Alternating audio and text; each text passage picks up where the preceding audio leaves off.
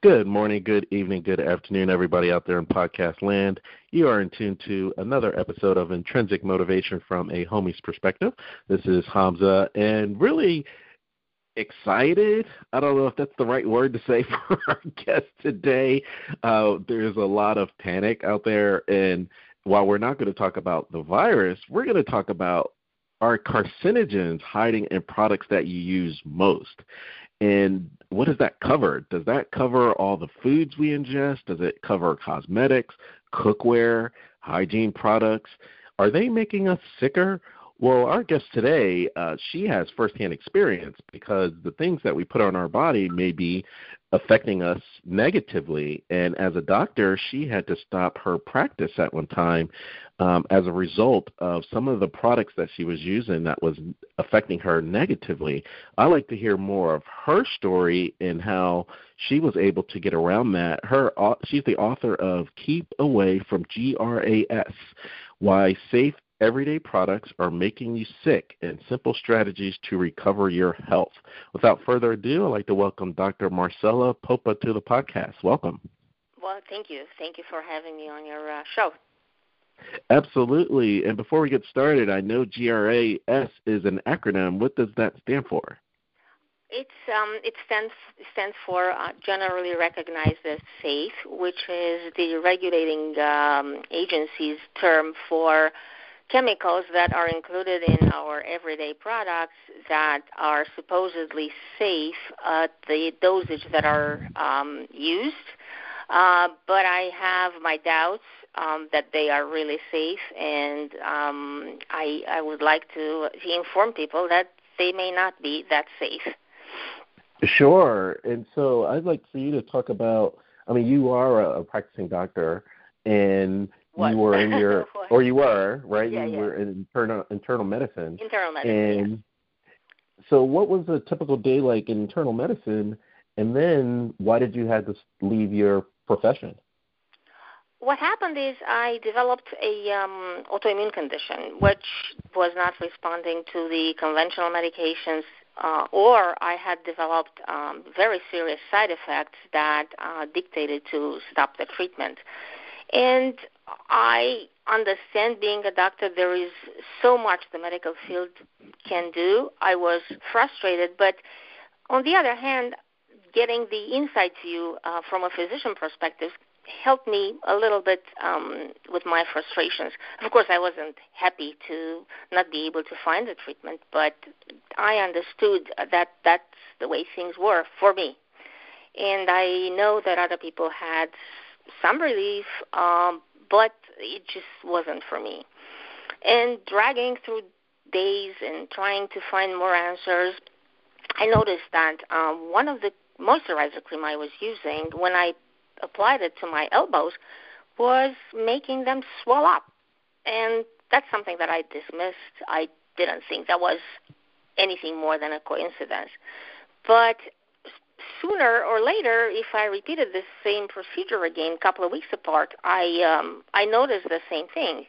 And what was even funnier is that on two separate occasions, a couple of months apart, my mom developed swelling of her foot, and another couple of months later, my mother-in-law developed swelling in one of her fingers. So it was really puzzling for me that, okay, I have a sensitivity. My mom may have the same, although she didn't report it before, or I wasn't close to her to analyze it. But my mother-in-law didn't have any genetic match for me, so it happened to her as well. And as I started to look at the creams of what ingredients they're made of and what other products contain the same ingredients, I started to become aware that a lot of them are just synthetic chemicals that do a number on our body. And because they're considered safe, doctors are not trained to take them into account when are included in cosmetic products, but even some of them included in medications as inactive ingredients are able to cause some problems. So now, that's how I dug into more research. But sure. This was the starting point. Well, I think the other thing that I want to highlight is you were turning 40 at the time, and so you thought it was just something that happens with age. And I'm sure many of us do, like, oh, I can't eat the same things that I used to when I was younger. But you're saying it was creams, it was foods, it was everything else. Yes, I didn't really consider, and probably a lot of people don't consider any of this information while they're healthy. But once you start to feel some problems in inabilities to do the same things you used to do, then you start questioning what's going on. And most of the time the answer is that's what happens, we're aging, but there is more to it than just changing of the number in front of the let's say the big number in front of the decade. So you turn 40, you still feel young. Most of us do, and I did the same till I got hit with this autoimmune problem. Sure. And so when you looked at the moisturizers, and these are generally recognized as safe, as you said. What is your take on animal research? Because usually, at least in the medical side, there's animal research to determine if there are any side effects, and do they go through the same rigorous testing when you're talking about creams or just general foods? They do some research. The only downside I noticed with the some of the chemicals that I eventually blamed on my joints, was the fact that the research was usually done using huge doses, which are not attained in everyday use. And because at the very high dose, eventually they found some health problems in animals, then it was considered that at lower doses it should be okay. But my point is that all these low doses in everyday products, they add up in time. And sooner or later, they may have an impact on our health, which is not described or fully understood yet. But one thing that I noticed in the research articles was the fact that people who come to Western world from underdeveloped countries, they develop an autoimmune condition. Some of them, obviously, the genetics play a significant role in this, but about 7-8% of people develop a condition that's autoimmune, which those syndromes are very, very rare in the countries of their origin. And I do remember being from a Eastern European country that in medical school we didn't see autoimmune diseases. Maybe there was such a rare thing, I was actually wondering, why do we learn about them? But now, because of the modernized society that infiltrated after the communists fell, these products are available in every market, in every store, and there are a lot of cases of autoimmune conditions. So the statistics are right, I think.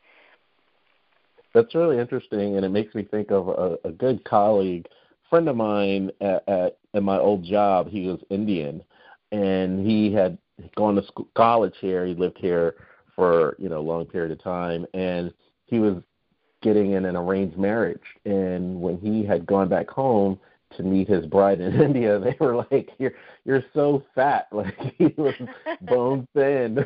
When he left India, when he came back, he adapted that Western diet as you're talking about. And it makes me think of even the concerns we have today with the virus. The main issue was oil, right? Because of the ability to travel across the world now, people are getting access to things that they weren't exposed to before, and we're all being negatively affected. It sounds the same with this autoimmune disease.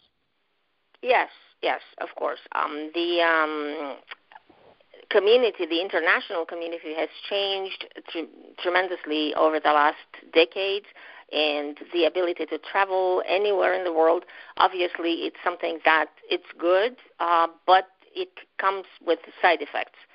So it doesn't surprise me that a lot of spreading of the diseases, infectious or non-infectious, that has to do with intertwining of the Western world with the Eastern world, with Far East.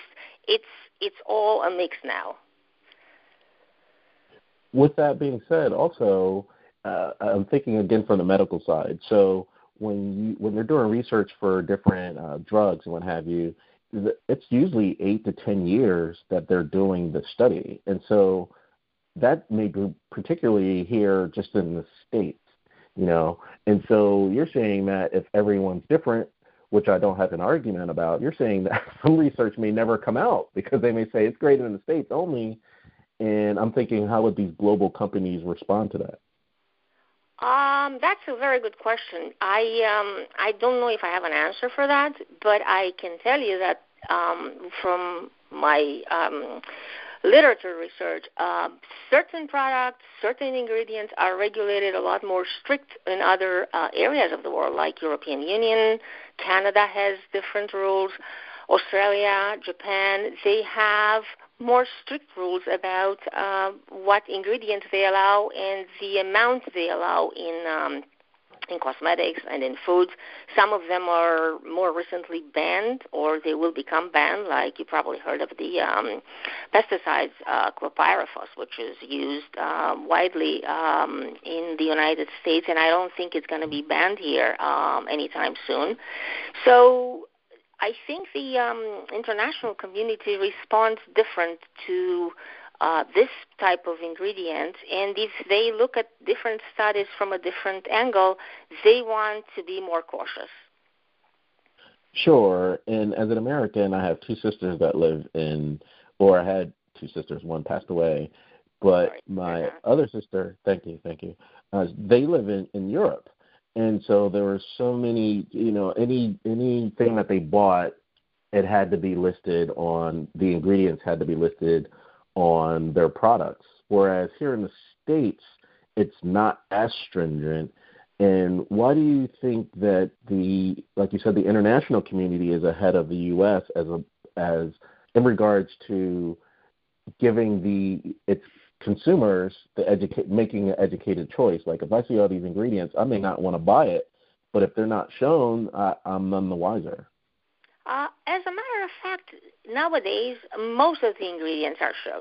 Where I don't see them shown precisely are, let's say, on the laundry products, or some cleaning products. They don't have enough information about the specific substance. But a lot of the cosmetics, a lot of the foods that's packaged, they do have this information.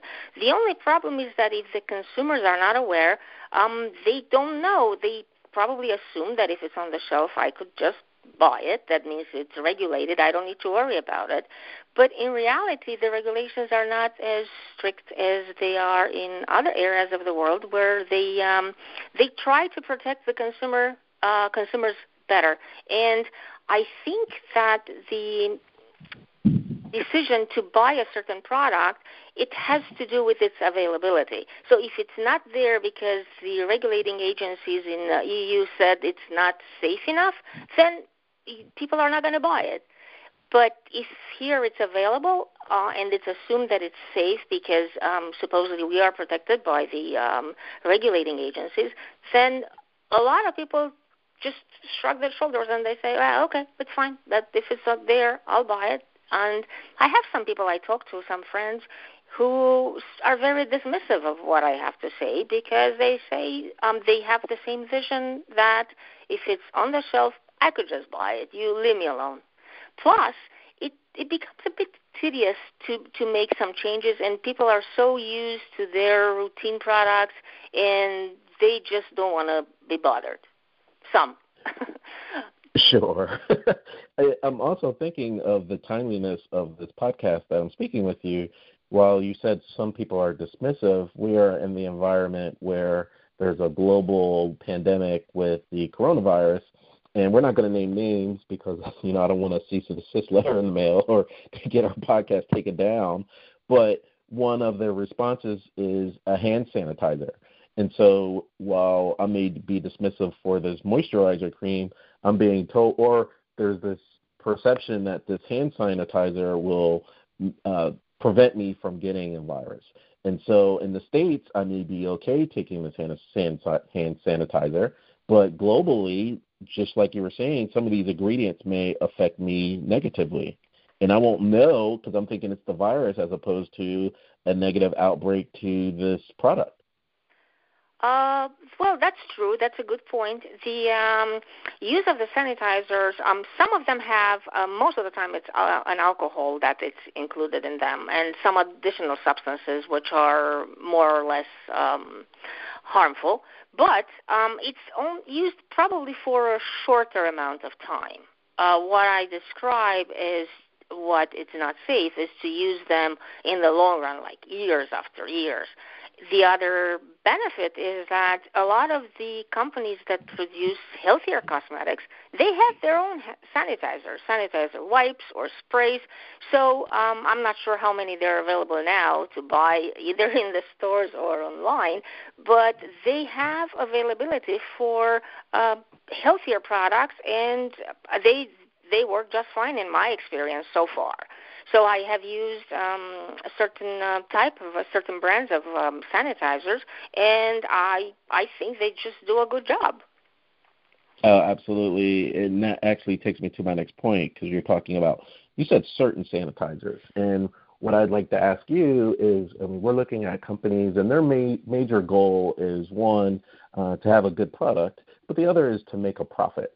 And so in some respects, but companies may cut corners and get an alternative that may still have the same properties, but it's not the pure properties. So there used to be an argument before Amazon bought Whole Foods that you're spending your whole check, right, versus going to a regular supermarket. So some of these autoimmune diseases or these negative backlashes, is it because companies are cutting costs or making an effort to cut costs and are using inferior products?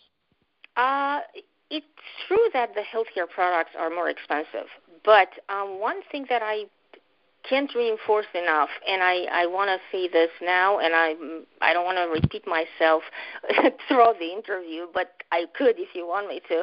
What happens is the healthier products, they may seem more expensive when you look at the price tag, but in the long run, you don't spend much more money on them. And I will give an example of, let's say, the lip balm.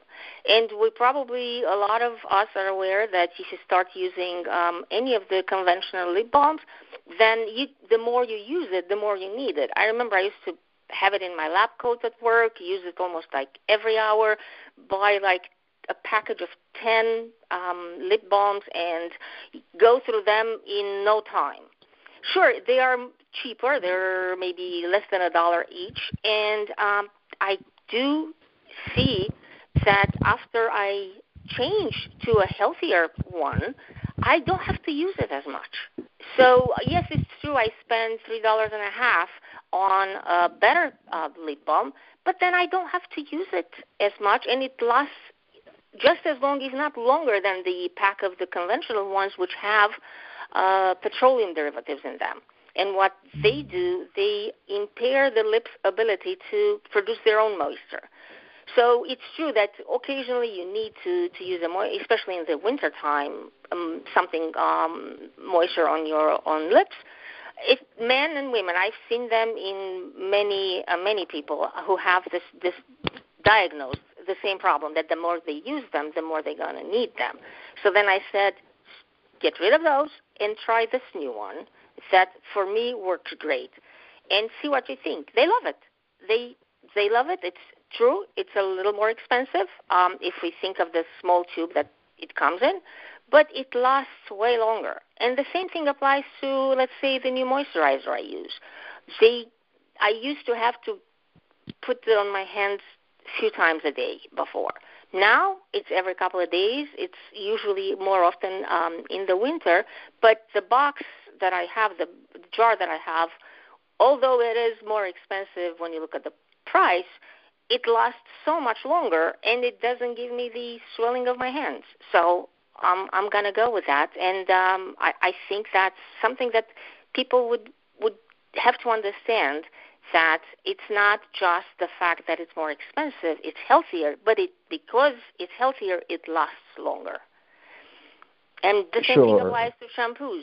Some people have to wash their hair every day because otherwise it gets greasy. Well, some of the ingredients in shampoos, they dry the scalp. then more sebum is produced, and then you have to wash more often.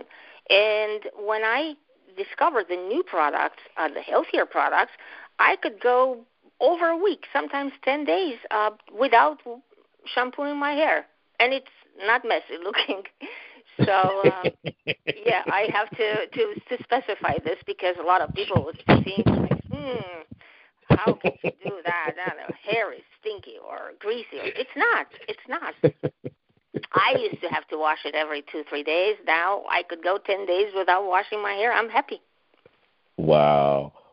And in your research, I want to ask you that you're using, and we're not naming names, but let's just say the shampoo product, right? So you saw the shampoo product and it costs more.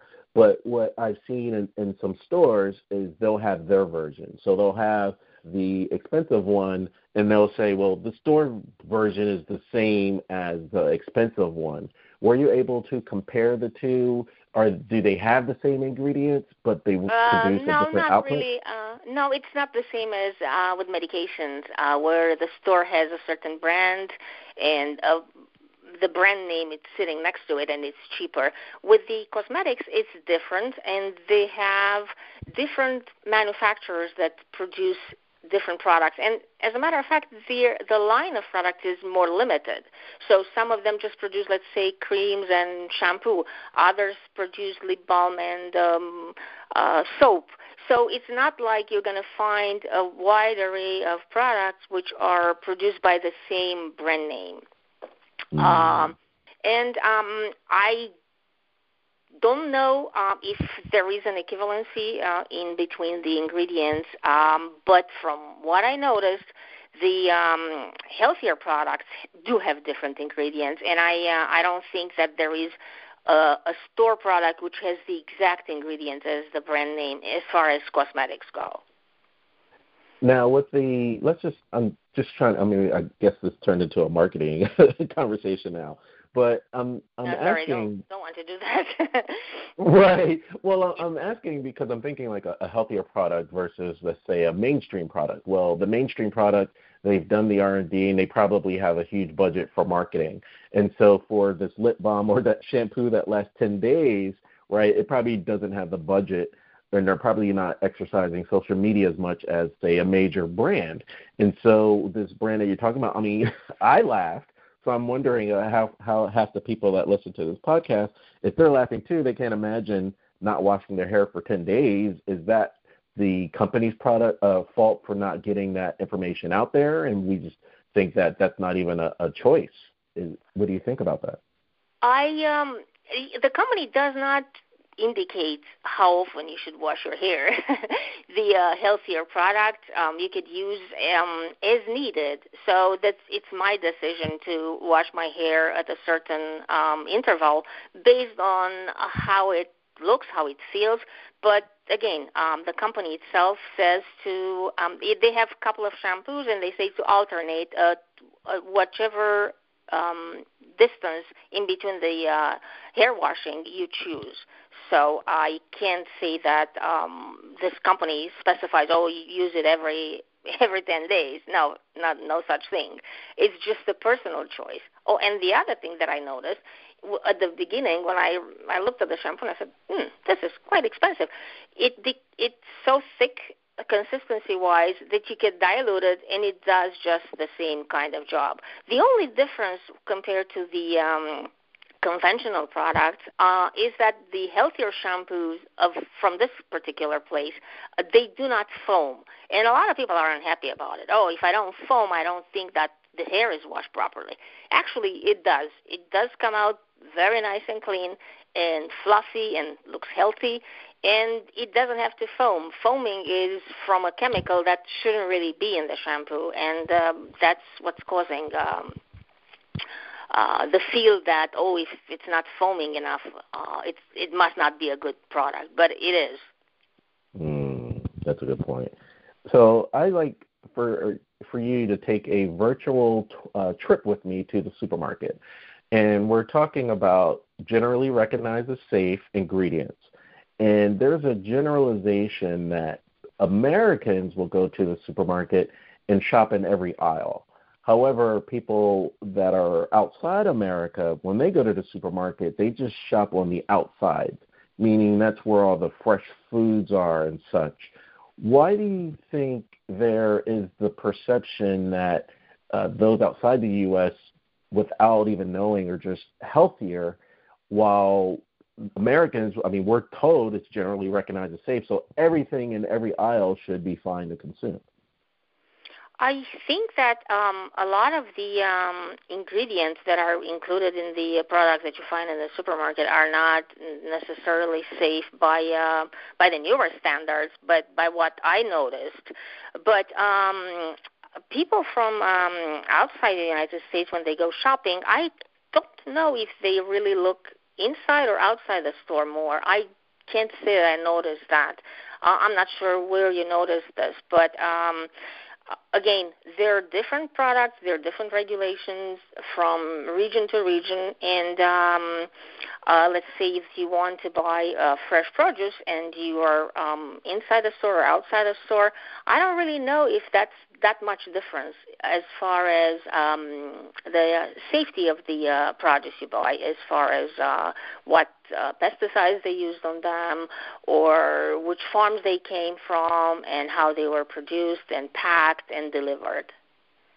That's a really good point, because in my research, the reason why outsiders or outside the U.S. were shopping on the outside aisles instead of the inside aisles, because that's where the fresh foods were. That's where the fruits, vegetables, and meats were, versus the inner aisles have all of the food that has potential chemicals in it, or food is junk food, right? It's food that's not really healthy for you. You may feel full, but you're not getting your daily nutrients. And so, but you had raised another point. You refer to packaged foods and processed foods. Absolutely, the variety is there in the European stores, but I'm not seeing, and I didn't really notice people buying a lot of those. And if they do, they have different ingredients than what we have here. I also noticed the same thing with medications. I went and needed an antibiotic in Europe. The same company produces the same antibiotic here, but the ingredients are different. They're less loaded with all kinds of inactive ingredients, which is the problem I have with.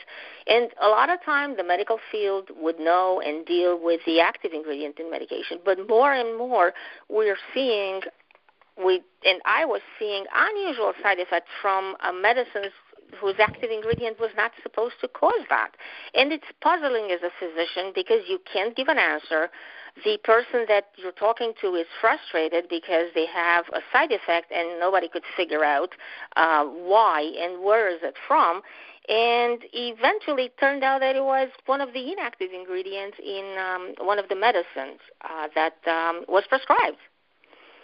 And the same could go with the over-the-counter products. The same can go with prescriptions. And it can be in any form. It could be injectable. It could be in capsules, tablets, pediatric suspensions. They all have, let's say for pediatric suspensions, if we get here, they need to put a certain flavor, a certain color.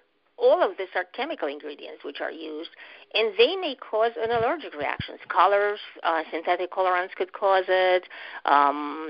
Flavor agents can cause it. So then you start blaming, I had a reaction from that antibiotic or from that medicine, and most of the time we think that it's the active ingredient, when in reality we could look at the inactive one. And I noticed a lot of times people were complaining to me about some side effects which the active ingredient was totally unable to do. And then I realized it could be one of the inactive ones. But back then, I didn't know as much as I know now, so I couldn't point it out. Sure. Well, you're also making me think of parents that have children that are allergic to gluten, and you have more and more people that are allergic to gluten. And it seems like until that happens, you're giving your children everything, but the food has changed and you adjust accordingly. So do you see, or how do you feel about the future of research that it'll be more personalized? Because everyone is different, and like you're saying, I may be affected by an inactive ingredient versus an active ingredient. I have to say that when I first came to the United States and started my residency, which was over 20 years ago, the celiac disease was very, very rare. We didn't really encounter many people who had it, and lately, obviously, it's becoming more and more pronounced, and a lot of times patients, people who have no allergic reaction to gluten or nothing that they could point out it's gluten that's causing it, they decide to go on gluten-free diet. And I know functional medicine is very big on this, and they advise gluten-free as avoiding an inflammatory food product. What I noticed with my literature research, I noticed that a lot of times the processed foods and even breads, if you look at the ingredients in one of the on one of the bags that you find in the supermarket for the sandwiches, it's bread that stays on the shelf for such a long time, and it's still fresh when you buy it. What's in it that makes it last so long? And even when you go to a bakery, in order to produce this type of and the variety of breads that they're available, you need certain dough conditioners. Well, some of those, and many of those, I should say, have this derivatives of ethylene oxide. They have polysorbate. So what happens is polysorbate, which was something that is included in numerous processed foods and included also in bread, causes on the intestine similar changes as we see in celiac disease. So maybe some people have a gluten intolerance, but some others are intolerant to the additional substances which come along with gluten products. So if you have the genes, absolutely you could develop the genetic disease, which is antibodies against certain products from gluten. But other people don't have, and they don't test positive for gluten enteropathy, and yet they still cannot tolerate it. And I'm wondering if this has something to do with what's included in the bread. Were you ever able to look at the labels from a bread bag of the ingredients? Were you ever curious to read those? Well, when you do, you see that it's a lot of stuff that doesn't sound like a food product. It's all additives. It's all components, chemical components that would make it be fluffy, would make it last longer. Yet, I don't think that's a healthy thing to buy. Yeah, it's really interesting when I think of my sister again that lives in Europe. She shops daily. And she always laughs when she comes here, not even just bread, just for across the board, even fruit, right? Like when she buys it there, its life may be 1, 2, 3, 4 days, right? But if you buy an apple here, that apple may last for a couple of weeks. And so I think what you're saying is if we can't pronounce the ingredients, then we shouldn't buy it as it relates to food especially. Yes, if we see a lot of chemical names on the food packaging, I don't think that's a good idea to use that product. And it's not only that these ingredients are causing, let's say, increased appetite, or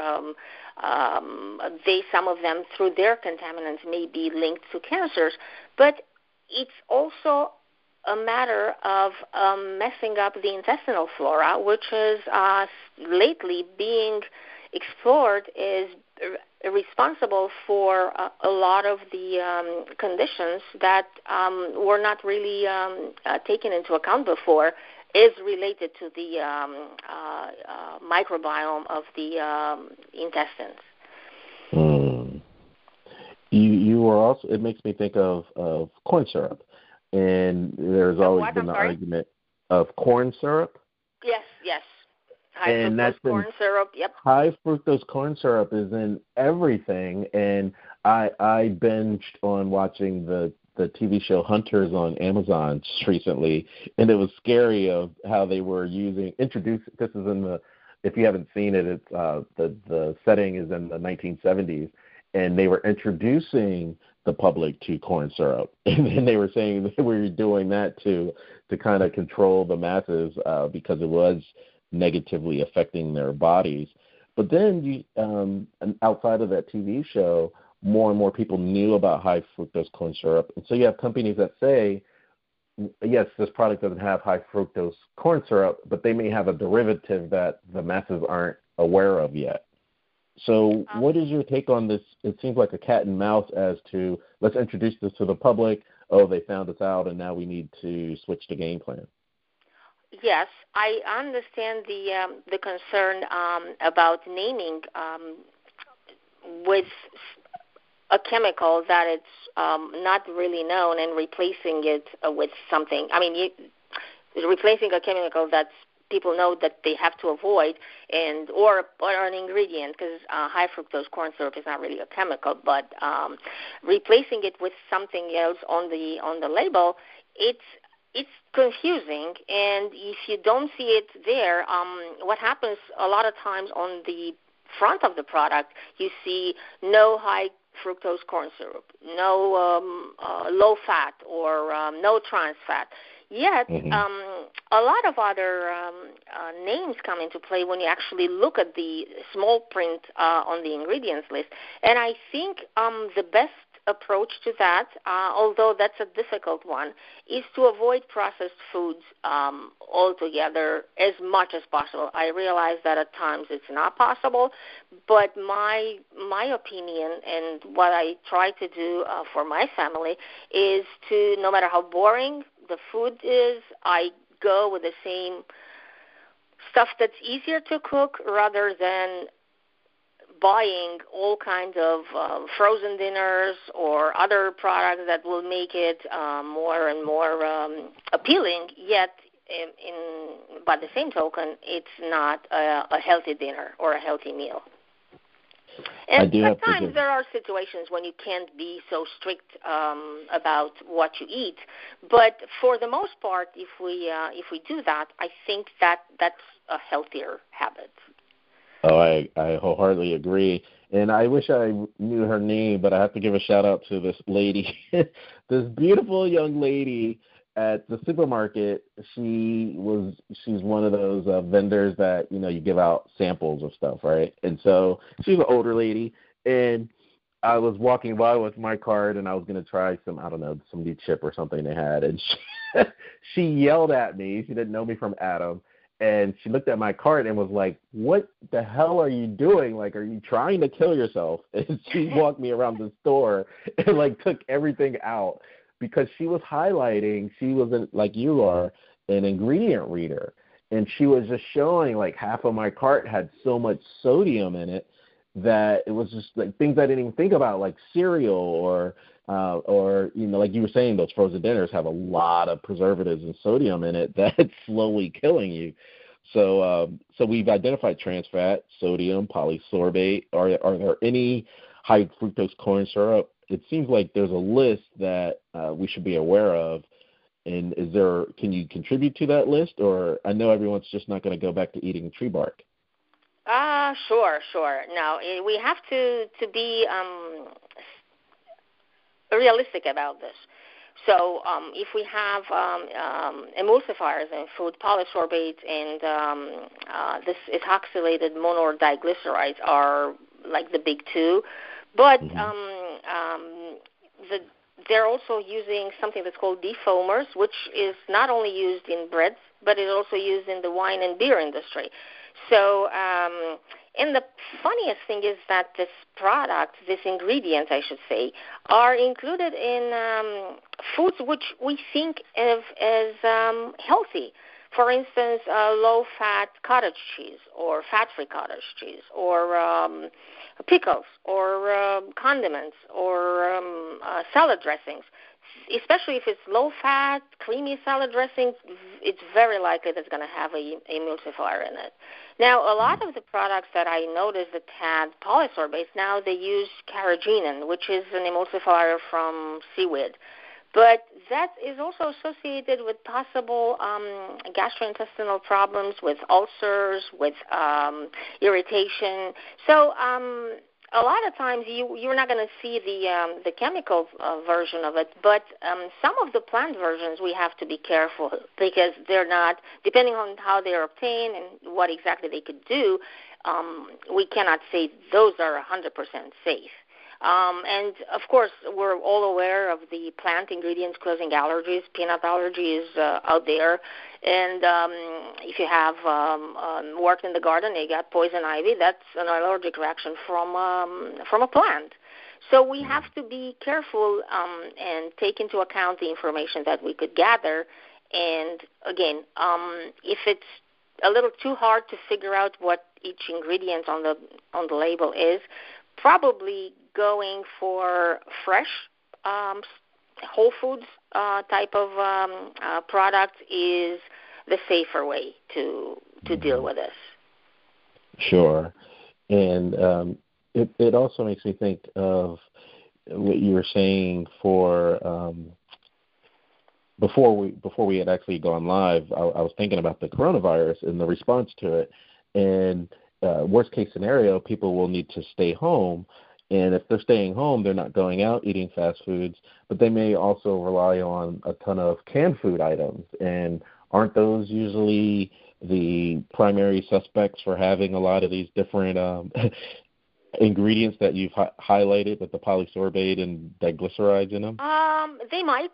Some of them do, some of them don't. But canned foods, unless it says on it BPA-free, they're usually lined with a resin that's supposed to keep the can from rusting. So BPA is the short for bisphenol A. And it's a hormone, estrogen-like hormone that we put in our body if we used canned foods or canned drinks.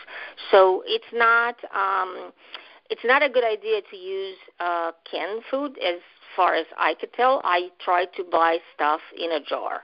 Like if it's a glass jar, I'm happy with that. I'll buy it.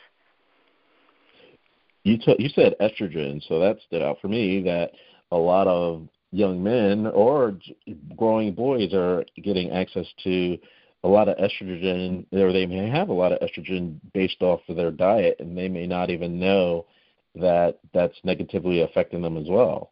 Are there different foods that you could highlight that have greater estrogen than others? The canned foods, as I said, have this BPA, which is a strong estrogen mimicker. But if you want to cook food in the non-stick cookware, that particular what is the chemical name? It's perfluorinated chemicals. They also have an estrogen mimicking capacity. So yes, you have your organic vegetables that you want to saute in a Teflon pan or any other brand of non-stick cookware.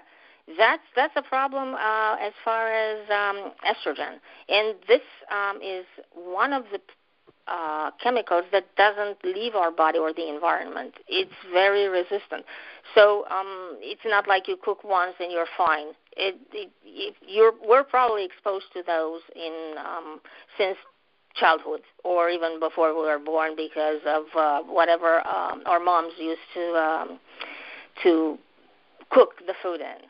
So that's another ingredient that's an estrogen mimicking. And it's also similar products are used in, let's say, similar ingredients in fast food wrappers, hamburger wrappers, or any other container for fast food has this perfluorinated chemicals which are lining up the container, so that's why the grease doesn't drip.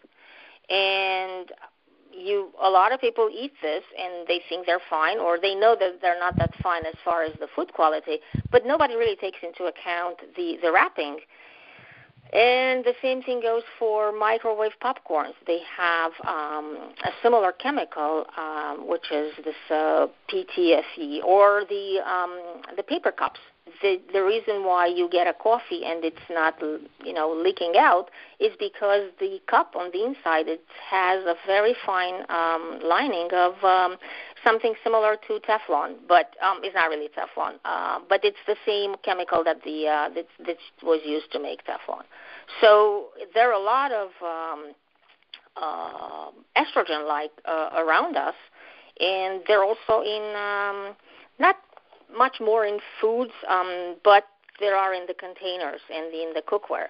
So a lot of us are very easily using plastic to wrap up the foods or to keep it. And certain type of plastics have estrogen-like in them, like plastic with recycling code number 3. Like when you see those chasing arrows, there is usually a number inside in that triangle. Yes. Number 3 and number 7 usually have a combination of estrogen-like chemicals. And wow. Aluminum container, aluminum foil, it's also, aluminum, it's classified as a metalloestrogen. So it's a lot of attention that we have to pay not just on foods, but also on the how we cook and how we store our food. Sure. I'm scared to even ask you this last question, or this next question, but many people are walking around with plastic bottles drinking water, and I know that there was some alarm for if you left it in your car and the car is hot, they said don't drink that water anymore. But what significance are we affecting our bodies by drinking plastic water in plastic bottles? Yeah, well, I totally agree with that. Not leaving your and not drinking from a plastic bottle unless it's absolutely necessary. I usually carry my own glass bottle in the car. I have it for when my son goes somewhere and he needs his own glass bottle. And a lot of times, like when we go on a short trip, if I don't find, if we stop somewhere and I don't find a glass bottle, I don't go crazy about drinking occasionally from a plastic bottle, but my son is usually very sharp with this and says, "Oh, Mom, what are you doing? You're poisoning yourself." So I try to avoid that because of the fact that the plastics, the way they're produced, they don't have a chemical binding in them. It's more like a lining, and that could leach into a product that's inside that plastic bottle. And that's not just water. If you buy dressing, ketchup, anything that's in a plastic bottle, depends on how is it stored, how is it moved from place to place, and if, just as you said, if you light or heat falls on it, then there is leaching of some of the materials that the plastic, and there's also a metal that's called antimony, also used in the manufacturing process. So I think the same applies, and a lot of times I heard the comment that plastic bottles are with water are just regular water being filtered. So I might as well buy my own filter, use my filtered water, and if I don't have a choice, then occasionally I could drink from a plastic bottle. But that's the exception, is not the rule. Wow. So what if I'm drinking from a glass? I'm drinking water out of a glass, but I'm using a plastic straw.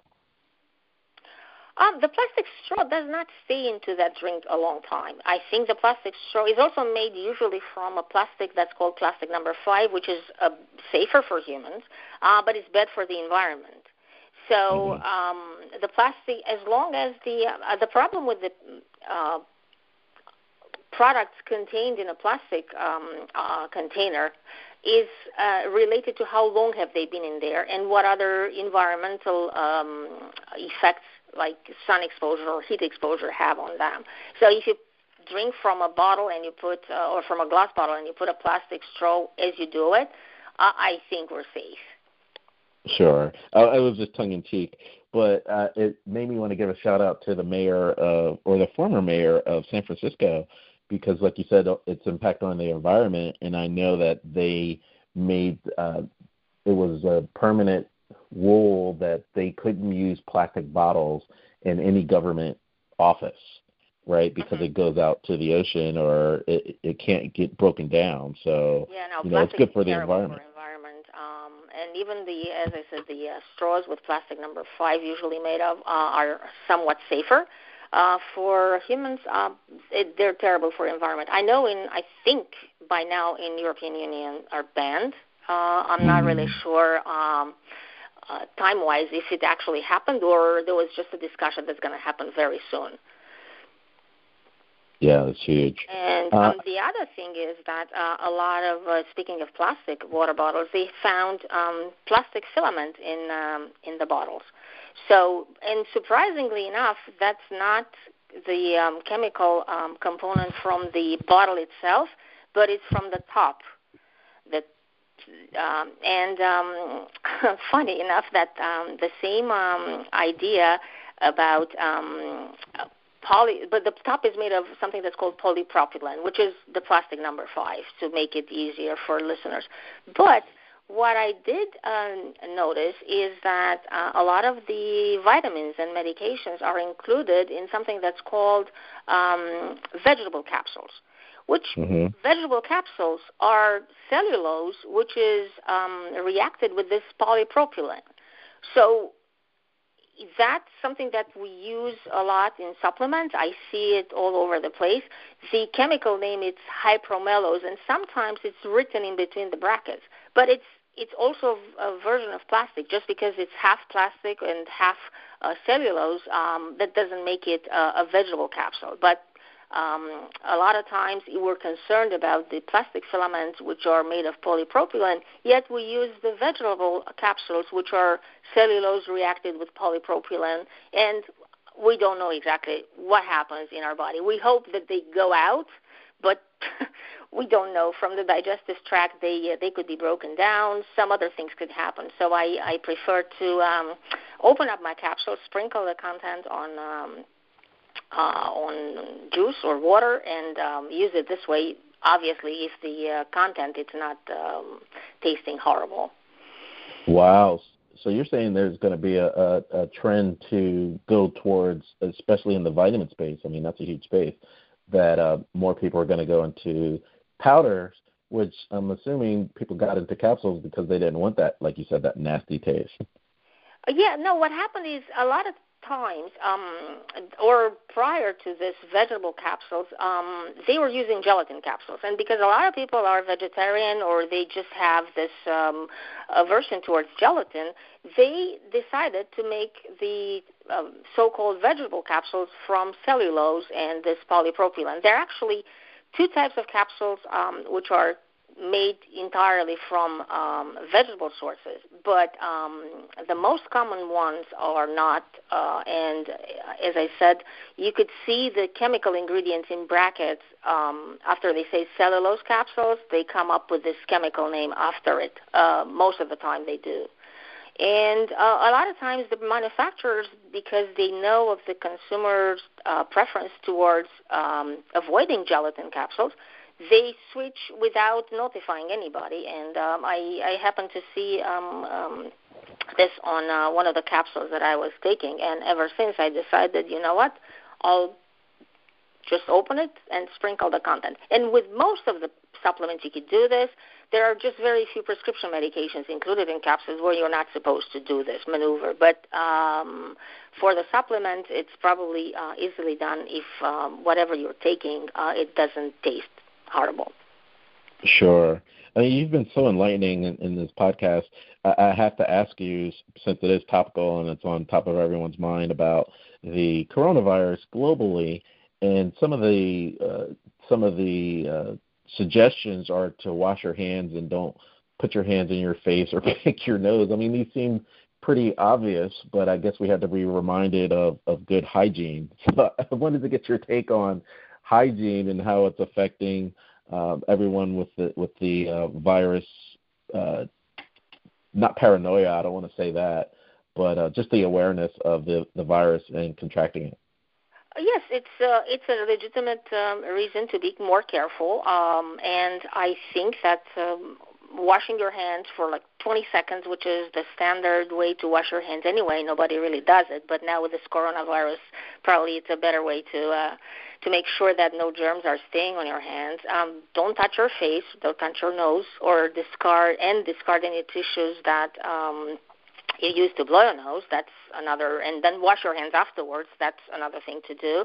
And if you're in a setting where you cannot wash your hands, hand sanitizers are something, either wipes or a gel. It's something that we could use. And I don't know how much availability there is now for this kind of product, but I think that that's a good way to minimize the chance of getting infected and or spreading the disease to others. There was ridicule towards some of these hand sanitizer companies on Amazon because they're gouging, and Amazon would kick them off if they just had a price gouge, but they're, doing backdoor or getting around it by including it in shipping. So it may be like a $5 hand sanitizer, but it's $400 in shipping. So, shame on you companies that are taking advantage. Really, that's horrible. I come across something like that because I just so happened that I have hand sanitizers in the house, and I didn't need to buy any as of now. I'm sure the stocks are down in the stores or even online. You can't really buy anymore. But there's always soap, and you could make your own towel, I think, that, you wet a paper towel and you put some soap in it, and then you use it later on. Stick it in a bag that doesn't allow it to dry, and I think that's an option. But it doesn't have to be hand sanitizer. Soap, it's probably just as good, if not better. And the other thing is that when you're told not to touch your nose and not to touch your face, I think a lot of people have the tendency to do it more. It's just like one of those things when you're not allowed to do something and you have a tendency to do it because uncontrollably, obviously. But that's one of the things that if we can't control, then you have to wash your hands more, and then they become dry. So you got to be careful what moisturizer you put on. Well, I like what you said about the sanitizers, in that you can't have prolonged use.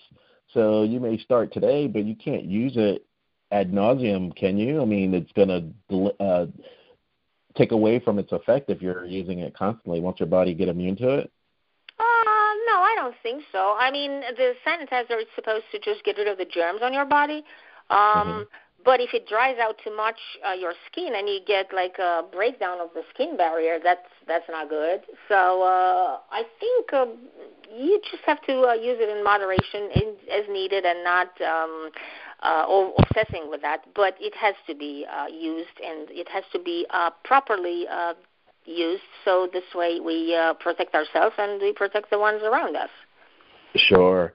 And unfortunately, we're only having an hour podcast. We've covered a lot, but there's so much more to cover and keep away from GRAS, why safe everyday products are making you sick, and simple strategies to recover your health.